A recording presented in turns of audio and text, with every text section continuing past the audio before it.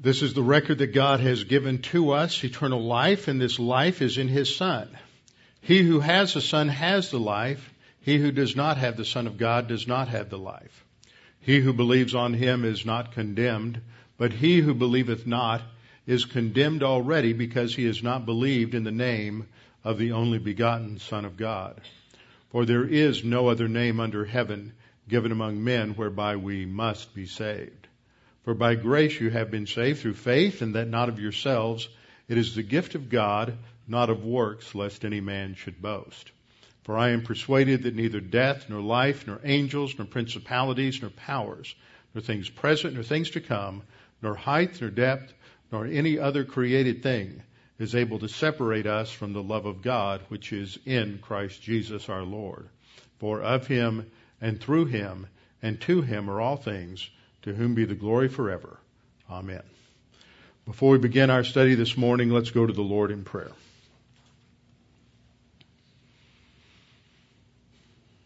Our Father, we're so very grateful that we have your word to turn to, that your word is the foundation of our thinking. It is the rock upon which our lives are built, because it is in your word that we have truth. And truth, it informs us of the nature of reality. Father, we understand that the universe was created by you, the earth, the heavens and the earth and all that is in them. And that this is your creation, your world, and that the only reality is that which conforms to the laws that you have established for your creation. Now, Father, as we study your word, we recognize that we're challenged with some difficult things in Jesus' message that called the Sermon on the Mount, and that these apply to each of us individually. We pray that we might have the spiritual courage to stand up, respond, and to implement these principles in our lives. And Father, we pray that we might fully understand what we're studying this morning, that it may be used in our lives by God the Holy Spirit to conform us to the image of Jesus Christ. And we pray this in His name. Amen. I want to ask you a question this morning. How many of you think that you are in danger of hellfire? How many of you think that you are in danger of, in your spiritual life, of not going to heaven, but maybe having a destiny in hell? Well, if you read through several passages in the New Testament, we run into a problem, because we see Jesus addressing His disciples and teaching them about various principles of behavior in the spiritual life, with the clear threat that failure to do what He says to do puts them in danger of hell. At least that's how it's translated in the English translations in almost all of our English Bibles. So the question we need to answer this morning before we go forward in our study in Matthew is, are we in danger of hell? Because at first glance, that seems to be what Jesus is teaching. You turn with me in your Bibles to our study in Matthew chapter 5. What we see in our study of Matthew 5 at this point in the Sermon on the Mount is Jesus is contrasting His view, or God's view, they're the same thing, of the Mosaic law with that of the teaching of the Pharisees. We've seen this in the previous section, that He is contrasting His teaching versus their teaching, especially with regard to righteousness. And as He began, we saw that He focused on character attributes that should characterize those who respond to the message regarding the coming of the kingdom. This is not a message for going to heaven, as we've seen. This is a message related to preparation for the establishment on the earth of the kingdom that was promised to Israel in the Old Testament, where the Messiah would rule and reign on the throne of David from Jerusalem. That this was a literal, physical, geopolitical kingdom that would eventually be established by God on the earth. Those who would populate, in terms not just being there, but in terms of having ruling and reigning responsibilities, whether Jews under the dispensation of Israel or by application, even though the church age has not been announced yet, it still applies to church age believers who will also rule and reign with Christ in the coming kingdom. This is a character quality of those who will fully participate in all of the blessings and privileges in that coming kingdom. That section focusing on those character attributes we refer to as the Beatitudes. Following the end of his discussion of the Beatitudes, which serves as sort of an introduction, he talked about the role of the believer in terms of being salt and light. We looked at those metaphors and we understood that salt, of being the salt of the earth, is not a term for preservation of culture, as many people want to define it, because why in the world does God want to preserve the nasty culture of the world around us? Salt is not, that's not the purpose of salt in this metaphor. We saw that salt, as it was used in agriculture, and we went through the whole study showing this was an agricultural metaphor, not a kitchen metaphor, an agricultural metaphor, indicating that salt was used as part of a process of being a weed killer, and so that a field would be more productive. So the focus of the metaphor being the salt of the earth should be translated salt for the land, and its purpose being in relation to what we would call today fertilizer. Even modern fertilizer has a small amount of salts present in order to function as a weed killer. So we looked at that. We're also the light of the world, which means that part of our function as believers is to bring illumination of God's Word to the world around us. Having concluded with that, Jesus then set up the next part of his message by talking about his purpose, which was not to destroy the law or the prophets, but to fulfill. We looked at verses 17 through 20, and we saw that what Jesus is setting up is the fact that he came to truly fulfill the prophets, in contrast to the Pharisees, who were teaching something less than what the law teaches, and they have a view of righteousness that is less than that which God requires. And he's going to give 6 examples, starting in verse 21, and he sets this up in a manner where he begins by saying what the Pharisees are teaching, what people have heard, what they have believed that is not true, and contrasting that with the true interpretation. In verse 21, for example, he begins, "You have heard that it was said."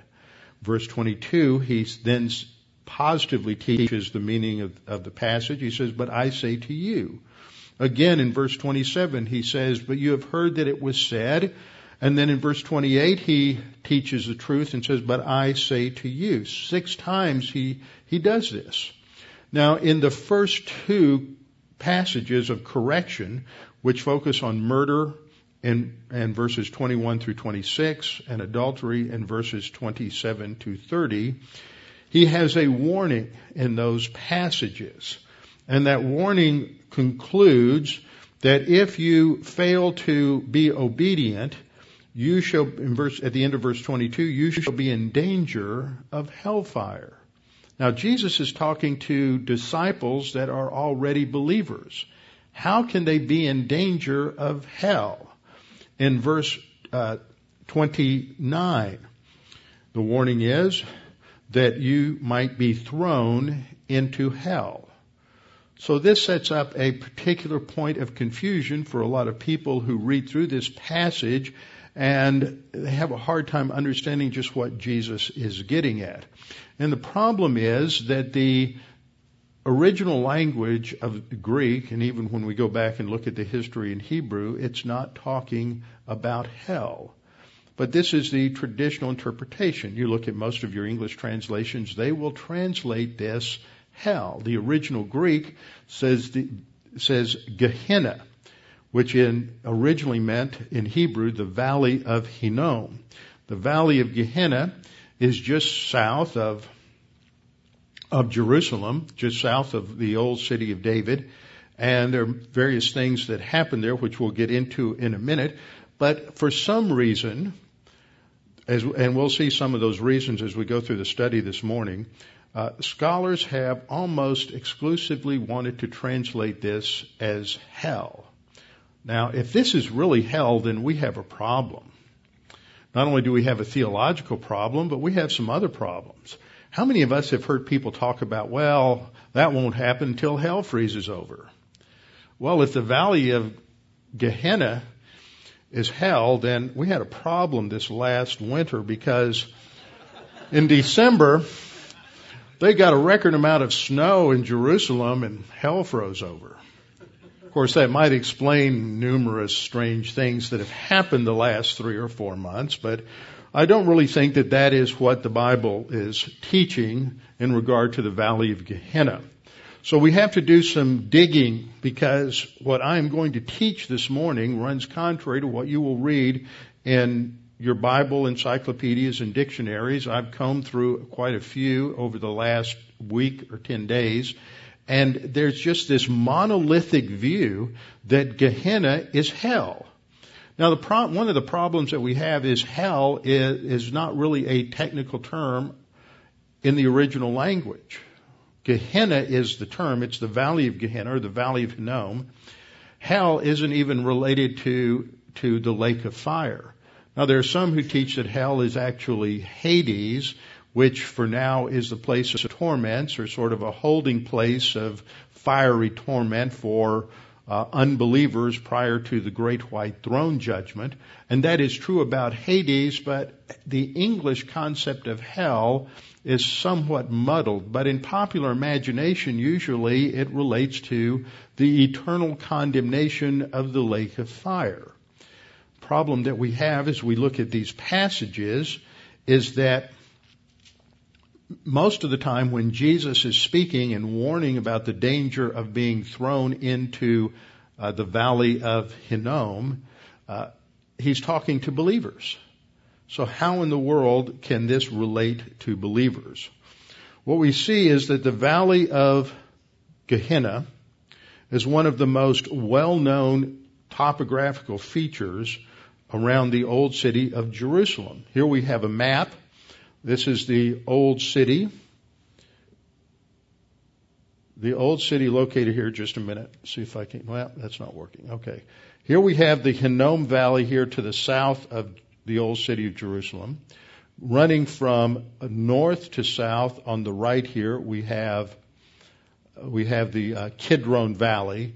And then you can't see it today, but there was another valley that ran between the residential area just to the west of the Temple Mount, and this area was where many of the priests lived, and then there was a walkway going across to the Temple Mount.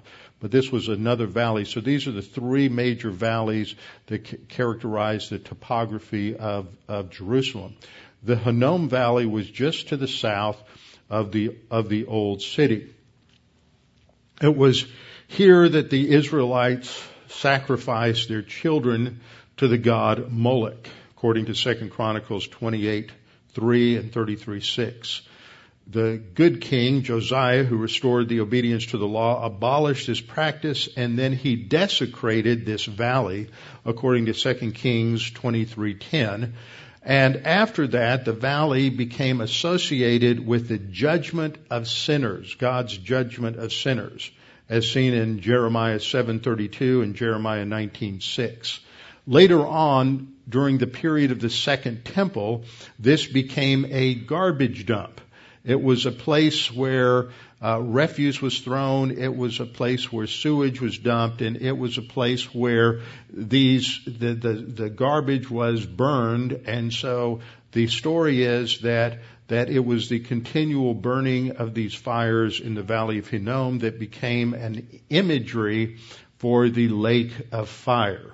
It is on the basis of that identification of the metaphor that people today often understand the valley of Hinnom as being related to the lake of fire.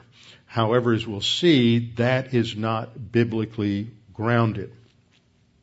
We have to challenge this because of the many of the implications of that for scriptural interpretation.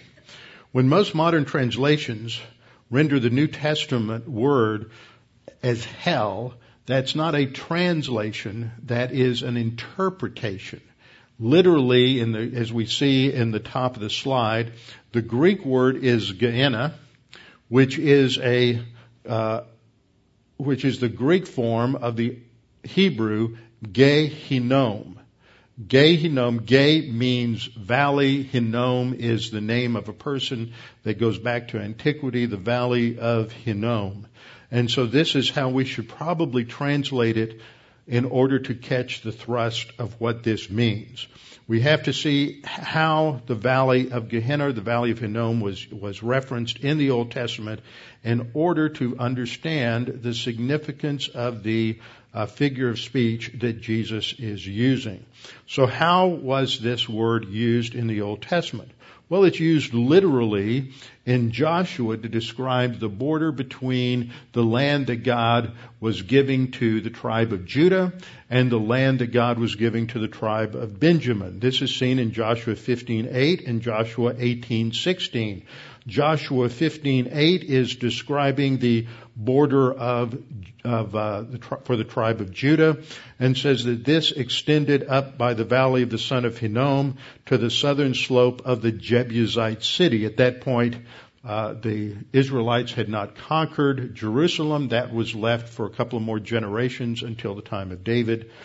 In Joshua 18:6, the border of Benjamin, which was contiguous to that of Joshua, is described as coming down to the end of the mountain that lies before the valley of the son of Hinnom, which is in the valley of the Rephaim on the north. So it's talking about the same place, the same location, which is that valley that is to the south of the city of Jerusalem. This location is identified in Jeremiah 19:2 as the Potsherd Gate. That's the only reference in the Old Testament to the Potsherd Gate.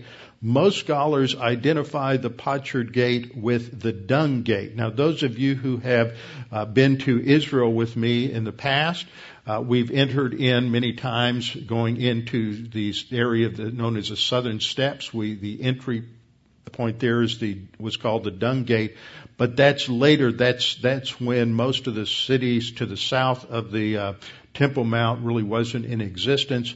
We're talking about the original Dung Gate, which you see in this map, which this is the Temple Mount area here. The Dung Gate, that is the modern version or the modern expression, is up in this area here.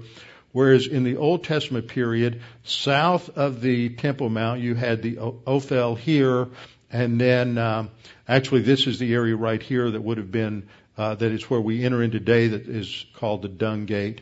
But south of that was the old city of David, and it is on the southern end of the city of David that we have. If you can read that, some of you can't see it. The Dung Gate is located at the southern end of the old city of David, near the pool of Siloam.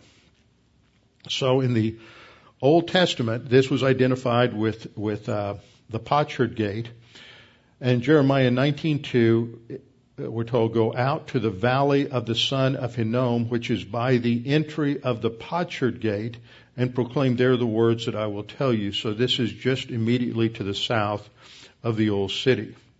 Now, the third thing we see from our study of the Old Testament is that this is where the southern kingdom of Judah sinned by committing child sacrifice, and they burned their sons and daughters in the fires of Molech. Molech, sometimes called Chemosh, was a Moabite god, a false god, an idol that they worshiped. This was one of the most horrible and egregious forms of idolatry and paganism in the ancient world, where people, in order to somehow gain God's blessing, would take their children alive and they would burn them alive in the arms of Molech. There was a huge idol, as you see in the picture, where the god's arms were outstretched. Underneath was a furnace burning, and they would place their children alive on his arms, and they would go up in the flames of Moloch. This is condemned in numerous places in the Old Testament. In 2 Chronicles 28:3, we read regarding King Ahaz, who was a wicked or evil king in the southern kingdom. He burned incense in the valley of the son of Hinnom and burned his children in the fire according to the abominations of the nations whom the Lord had cast out before the children of Israel. In Jeremiah 7:31 we read, "And they have built the high places of Tophet, which is in the valley of the son of Hinnom, to burn their sons and their daughters in the fire, which I did not command, nor did it come into my heart." So this represents one of the worst failures spiritually on the part of the Israelites in the southern kingdom. This was one of the reasons God brought such a harsh judgment against them by destroying the southern kingdom through the military defeat, conquest and defeat from Nebuchadnezzar, the king of Babylon. Jeremiah is writing at that time. Jeremiah began his ministry around just before 605, the first invasion by the Babylonians, around 607, 606, warning about the coming judgment. There were 3 invasions by Nebuchadnezzar. The third invasion was when he conquered the city of Jerusalem, destroyed the temple, and in that process there were tens of thousands of Jews that were slaughtered, and they were buried in the valley of Hinnom. This was the judgment that Jeremiah predicted would take place. This is our fourth point, that for their sins of idolatry, Judah was to be punished there in the valley of Hinnom in 586 BC. So this was a historic judgment. It is God's discipline on the nation Israel for their spiritual failure and their spiritual rebellion. It is not a historic event tied to eternal condemnation at all in the Old Testament. It's not used to depict their future eternal state in the lake of fire. It was a prediction of a judgment in time, divine discipline in history on the nation Israel for their spiritual failure. So in Jeremiah 19:6, Jeremiah predicted that as punishment for their sins, the valley would be used as a mass burial site for those slaughtered when the Babylonians destroyed the city in 586 BC. Jeremiah 7 verses 31 and 32 speaks of this. Verse 31 is one I've quoted already. That speaks of the historical failure of the people. Verse 32 predicts how the Israelites will be disciplined for this. "Therefore, behold, the days are coming, says the Lord, when it will no longer be called Tophet or the valley of the son of Hinnom, but the valley of slaughter. For they will bury in Tophet until there is no room." That was a historical judgment that occurred in 586 BC. The same thing is said again, almost word for word, in Jeremiah 19:6, that the valley of the son of Hinnom would be called the valley of the slaughter. So what's our conclusion? In evaluating the use of this phrase, the valley of Hinnom, we've seen that it was not used as a reference for future eternal condemnation, but as a place of divine discipline upon the nation Israel for their spiritual failure. Thus, it became a symbol not of a fiery destruction, but it is a symbol of the nation's spiritual failure, their condemnation by God for that failure, the shame that came upon the nation because they had reached such a low level of disobedience to God, and a picture of divine discipline in time upon the nation Israel. Now, there's no place in any of the references in the Old Testament where the valley of Hinnom is a picture of an eternal fiery punishment at all. So we skip about 400 years, known as the silent years, between the close of the Old Testament canon and the opening of the New Testament. In the New Testament, Jesus comes along, and at the beginning of Matthew, in the Sermon on the Mount, he warns believing disciples about the danger of Gehenna, of being thrown or cast into the valley of Gehenna. So what does that mean? Well, in the interim period, the major development related to the Valley of Hinnom, as I pointed out earlier, was it was turned into a garbage dump.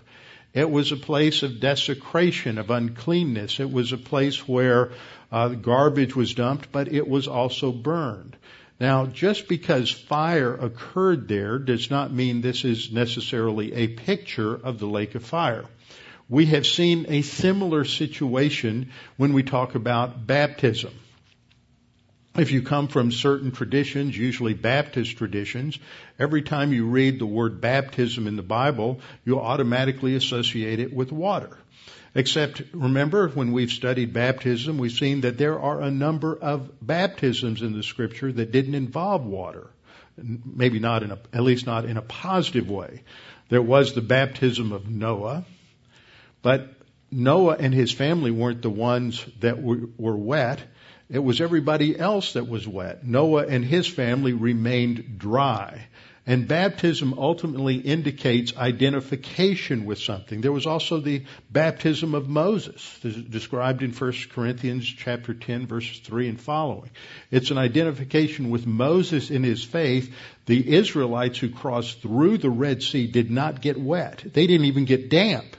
They didn't even get the soles of their feet wet because the ground was completely dry as they fled before the Egyptians. Once all the Israelites were across the Red Sea, God caused the waters to collapse upon the armies of Pharaoh, and it was the bad guys, the armies of Pharaoh that were destroyed by water. So the ones who got wet were the ones who were judged. The ones who were baptized remained dry. In the church age, we have the baptism by the Holy Spirit. It is a dry baptism. At the instant of faith in Christ, we're identified with Christ judicially by God. We're identified with Christ in his death, burial, and resurrection. So we have a problem that when we see water or baptism, we think of water, but that's not always correct. The same thing happens when we look at fire. Something gets burned in Scripture. We immediately think, this must be a reference to the eternal lake of fire. But often the burning has other implications. Burning emphasizes cleansing and purification in many places in the Old Testament. In John chapter 15, where we have the imagery, the extended metaphor of the vine and the vineyard, when Jesus talks about the branches that are pruned off and that they are removed and they are burned, this is not a picture of the loss of salvation and believers going to the lake of fire. It's not a picture of the lake of fire at all. It is simply an aspect that occurred in the agricultural pruning process, that the branches that did not bear fruit were removed and burned. That's what literally would take place during the pruning time. You can't apply that to anything. So we have to come to understand how this imagery of the Valley of Hinnom is applied and used in the language of the Jews at the time of Christ. Now, unfortunately, we don't have a lot of examples of that, so we have to look at the Scripture to understand that. One important observation, and I think this is very telling, is the only person who speaks about the Valley of Gehenna is Jesus. He only speaks about the Valley of Gehenna. The only recorded passages where he talks about the Valley of Gehenna or the Valley of Hinnom is in Matthew, Mark, and Luke. There's no mention to the Valley of Hinnom in the Gospel of John. The Gospel of John is written when? After the judgment of AD 70. See, part of the imagery that we'll discover is that the burning in the Valley of Hinnom is also used as a picture of the future judgment in 70 AD against Israel, just as it was used of the judgment on the southern kingdom, the fifth cycle of discipline in 586 BC.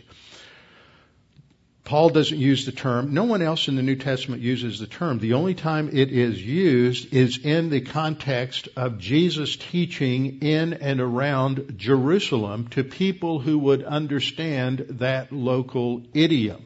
It's not used in any passage, in any epistle that's written to the Gentiles because they wouldn't understand the idiom. So let's just review what we see in terms of the New Testament. First of all, the passage is used, or the verbiage is used 12 times in 12 verses. Now they're used in the synoptic gospels. That's a term that refers to Matthew, Mark, and Luke because they give parallel versions of mostly the same events. So sometimes you'll have the word used by Matthew as he recounts Jesus saying in his gospel. Luke uses it in his gospel, but it's the same thing. So when we take out for redundancy, there's really only 2 or 3 instances when Jesus uses this idiom. He uses it one time in reference to the Pharisees. He uses it 3 times when he is speaking to disciples who are already believers. And then there's one odd use that shows up by James, the writer of the Epistle of James, in James chapter 4, to refer as an idiom, I believe, to the sin nature. But we'll focus on the gospel sayings. First of all, we see Jesus uses it when he is speaking to disciples who are already believers. He's using this in addressing disciples who are already believers. The first 2 examples occur in his sayings, a clarification on murder and clarification on adultery in Matthew 5:22 and in 5:29 and 30. So he's talking to believers about certain dangers related to disobedience, and if they're disobedience, there is the real threat of being thrown into the valley of Hinnom, whatever that means. Matthew 5:22, he says, those who says to his brother Racha, meaning you empty-headed fool, shall be in danger of the council, that is, judgment before the Sanhedrin. But whoever says, you fool, you moron, different word there, shall be in danger of, let's just translate it correctly, shall be in danger of the valley of Hinnom. See, if you read hell, that immediately shapes your thinking in the wrong direction. But if we just translate it, the valley of Hinnom, all of a sudden you realize it may have another meaning. In 5:28 and 29, Jesus says, I say to you that whoever looks at a woman to lust for her has already committed adultery with her in his heart. If your right eye causes you to sin, pluck it out and cast it from you. For it is more profitable for you that one of your members perish than for your whole body to be cast into hell. Literally, you should translate it, than for your whole body to be thrown into the valley of Hinnom. Now, we basically have 2 options in interpreting this. First is that Gehenna describes the eternal lake of fire. That's option 1. Option 2 is that Gehenna describes a form of temporal punishment or divine discipline in time. Now, the second option fits with what we've seen in the Old Testament. And you can tell already that that's where I'm headed with this, because that fits the context better and it fits its historical usage better. However, there's a certain reason why people tend to translate it hell. First of all, most English translations translate it hell. So when people read that, they think that's what it means. After all, these are scholars. They know Greek. They know Hebrew. They wouldn't be doing this out of maliciousness. So if they're going to translate it hell, that must be correct. Second, if you do further study, you'll see that most Bible dictionaries or encyclopedias understand the idiom to be a reference to the eternal fires of the lake of fire. Well, there ought to be some reason for that too. So if all the Bible dictionaries and encyclopedias take it that way and the translations take it that way, why are you going to stand in the pulpit and say it means something else? Well, because it has other problems. Now, a third reason that people translate it and think of it as the eternal lake of fire is because when you look at some passages such as Matthew 18:8, Gehenna is used in a synonymous parallelism with eternal fire, which indicates the lake of fire. So in Matthew 18:8, Jesus is saying that if your eye offends you, pluck it out, or you will be cast into eternal fire. In Matthew 19:9, it says, if your foot offends you, cut it off, or you'll be thrown into Gehenna. So eternal fire and Gehenna are parallel, so that seems to settle it. Most people think it does. That means Gehenna must be a reference to the lake of fire. The problem with this is, if Gehenna refers to the lake of fire, then this would indicate either A, that Jesus is indicating that his hearers can lose their salvation for committing these sins. He's talking to believing disciples. So if it means the lake of fire, then the indication is if they have mental attitude sins of hatred towards someone, that they're in danger of going to the lake of fire, or if they have lust, sexual lust in their heart, then they're in danger of the lake of fire, then you could lose your salvation. That's the Arminian option. The Lordship salvation option is what Jesus is giving is a test that if you are truly a believer, then you won't hate your brother. You won't have adulterous thoughts in your heart. If you do, then maybe you're not truly saved. You're not really a believer. You weren't ever saved to begin with. Now, both of those are problems because the Bible makes it clear that we're not saved by works. We're saved by faith alone in Christ alone. So since that interpretive option contradicts numerous passages of Scripture, we ought to at least ask the question of whether or not this is talking about something else.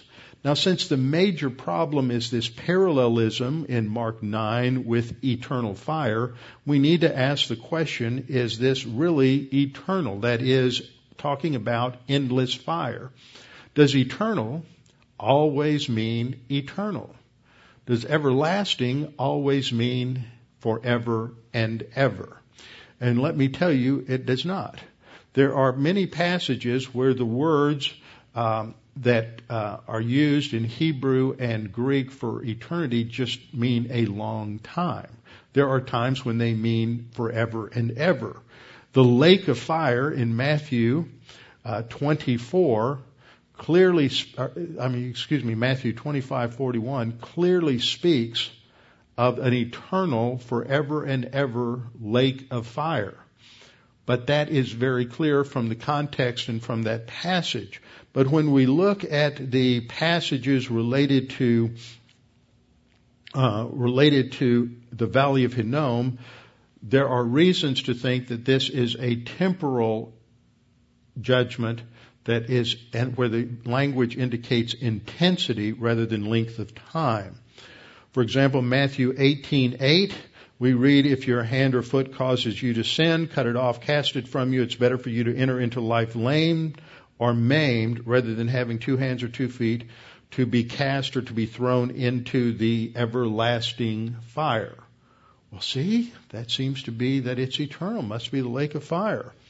Matthew 18:9 says something similar, but there it is, in the original it reads, to be cast into hellfire. But if we translate it rather than interpret it, what Jesus says in parallel is it's better to pluck out one of your eyes rather than having 2 eyes to be thrown into the fiery garbage dump in the Valley of Hinnom. What does it mean to be thrown into the Valley of Hinnom? Well, we have to answer this eternal question first. Matthew 9:43 parallels eternal with this concept of never being quenched. If your hand causes you to sin, cut it off. It's better for you to enter into life maimed rather than having 2 hands, to go to, again, Gehenna, into the fire that shall never be quenched. What does it mean when it says that something goes on and should never be quenched? Well, what we see in the Old Testament is there are predictions of judgment in unquenchable fire. For example, in Jeremiah 17:27, a fire that will also burn forever, according to Jeremiah 17:4. But these terms don't describe eternal judgment on the southern kingdom of Israel. They are describing the temporal judgment of their defeat and conquest by the Babylonians. Now, that temporal judgment where the people were cast into the Valley of Hinnom did not go on forever and ever and ever. It was a temporal judgment. In the Hebrew idiom, the emphasis is not on so much the length of time as it is on the intensity of the judgment. So we see in our second observation that the fire of Hinnom is described as both eternal and unquenchable, but these words are both used to describe intensity of judgment rather than the length of judgment. The judgment as described as unquenchable is used in Isaiah 34:8, which is describing the punishment of the day of the Lord. Well, that occurs at the end of the tribulation period, but it's not an eternal judgment. Those judgments begin and end at the second coming. So eternal there and unquenchable doesn't refer to something that never ends, but is describing the intensity of the judgment. Jeremiah 7:20, we read, "Therefore thus says the Lord God, behold, my anger and my fury will be poured out on this place, on man and on beast, on the trees of the field and on the fruit of the ground, and it will burn and not be quenched." Well, obviously it's not going on today. That's a description of the historical judgment in 586. So this phraseology of something not being quenched can emphasize something that is just an intense temporal judgment. In Isaiah 66:12, it's used to describe a judgment that is eternal and unquenchable, but the description is of people in the millennial kingdom looking out upon the bodies that are being judged, the corpses of those who were judged during the day of the Lord. This is parallel to looking at the burial of the dead from the Gog and Magog invasion that's described in Ezekiel 39:11-16, where it took 7 months to clean up all of the corpses. So in conclusion, what we see is that the Valley of Hinnom was a Jewish metaphor building upon the events of the Old Testament that invoked the memory of Israel's spiritual failure and God's judgment upon them. And the metaphor is designed to warn believers of the very real dangers of divine discipline in time and the loss of rewards and shame at the judgment seat of Christ. It emphasizes the seriousness of sin in the life of the believer. That even though we are saved by grace, we need to be forgiven of our sins through the use of 1 John 1:9, but we are not to live a lifestyle of licentious sinfulness. Because when we do that, we are in danger of shame at the judgment seat of Christ. We're in danger of losing rewards at the judgment seat of Christ. And we are in danger of divine discipline in time, when God will bring judgment into our lives in order to gain our attention and bring us back to Him. So the message of Jesus is not one of judgment, but one to remind His disciples that the Christian life is serious and that we are to live in obedience to Him and that we are to walk by means of the Spirit as it will be developed for church-age believers in order to have works that have value for eternity, that we might be rewarded for them at the judgment seat of Christ and fully enter into all of the blessings and privileges that are ours in the coming kingdom. Now that we understand this, I'm going to take the next couple of weeks. We'll go through the rest of the Sermon on the Mount, but we'll see from what I've talked about this morning, this will be a foundation for dealing with these future references to the Valley of Hinnom as we go through the remainder of the Gospel of Matthew. But this is not a warning to scare us that we might lose our salvation. It's not a warning to scare us that maybe we weren't saved. It is a warning to the seriousness of our spiritual life, to challenge us to make the study of the Word of God and its application in our lives the highest priority in our spiritual life, with our heads bowed and our eyes closed. Father, we thank you so much for this opportunity to study through this important terminology, come to understand that your grace is not compromised by threats of a loss of salvation, that your grace is not compromised by an emphasis on on antinomianism or licentiousness, but that in your grace you also bring discipline into our lives in order to teach us and to train us to walk in dependence upon you and to walk by means of God the Holy Spirit. Well, Father, we also pray for anyone who's here this morning who may not be sure of their eternal destiny, may not be certain of what will happen when they die, that at this point they can have confidence and certainty by putting their faith in Christ. Scripture teaches that we're not saved by works of righteousness which we've done. We're saved by faith, not by works. It's a gift that you have given us. And Father, we pray that they might understand that salvation is simply by trusting in Christ. As the Apostle Paul replied to the jailer in Philippi, we are to believe in the Lord Jesus Christ and we will be saved. Nothing else is required. Jesus Christ paid it all on the cross, and by simply trusting in Him, we have eternal life. Now, Father, we thank you again for the fact that we have had 10 wonderful years of ministry with this church, with this congregation, and we pray and look forward to many more years, and we look forward to the ways in which you will use us and bless us. And we thank you for all of this in Christ's name. Amen.